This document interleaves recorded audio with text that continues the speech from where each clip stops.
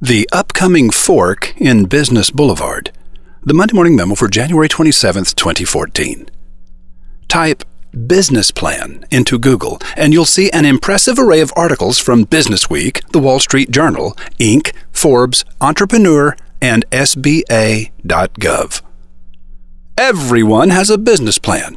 Almost no one has an advertising plan. And you are coming to a critical fork in the road. I want you to choose your fork consciously rather than unconsciously. And choose you most definitely will. I'm talking about your choice between brand building and direct response advertising. When you sell a product or service with a long purchase cycle, something purchased only once every several years, your business will be best served by brand building. Do everything in your power to become the company that people think of first and feel the best about when they finally need what you sell. Good brand building also stimulates word of mouth, the original viral. But brand building requires patience, confidence, and courage. If you sell a product or service with a short purchase cycle, something that most people will purchase every few days, weeks, or months, your business will be best served by direct response ads. Create an extremely attractive limited-time offer, then add an additional incentive for those who act now. Then add a third. This is called benefit stacking, and it makes a massive difference. Direct response ads are exciting, but to be really successful, you need a big gap offer.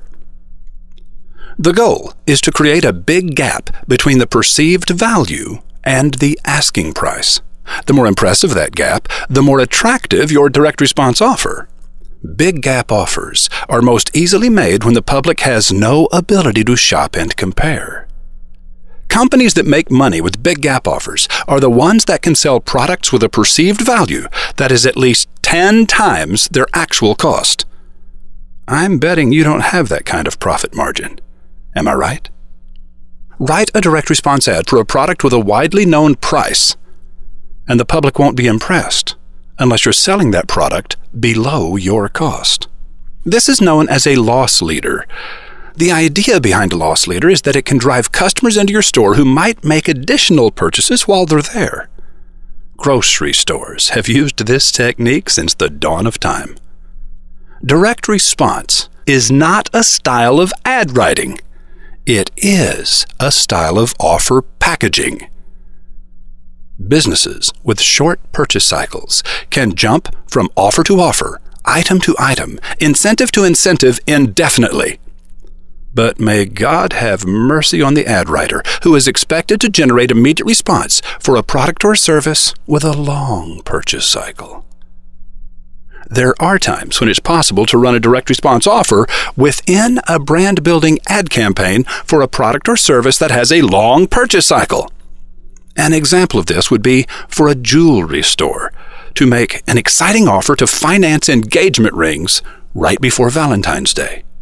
Add the additional incentives of a romantic dinner and a limousine filled with 12 dozen roses, and you might see a bump in engagement ring sales. Google's ability to identify customers who are immediately in the market for products and services with long purchase cycles has all but eliminated the yellow pages, and it is rapidly eroding the public's need for in-store experts as well. Google's unique ability to do this has caused many business owners to believe they have a right to expect immediate results from traditional mass media. Business owner, the fork in the road is before you: brand building or direct response. If you sell a product or service that at least 50% of the public will purchase within the next 12 months, you might do well to consider running direct response ads in mass media.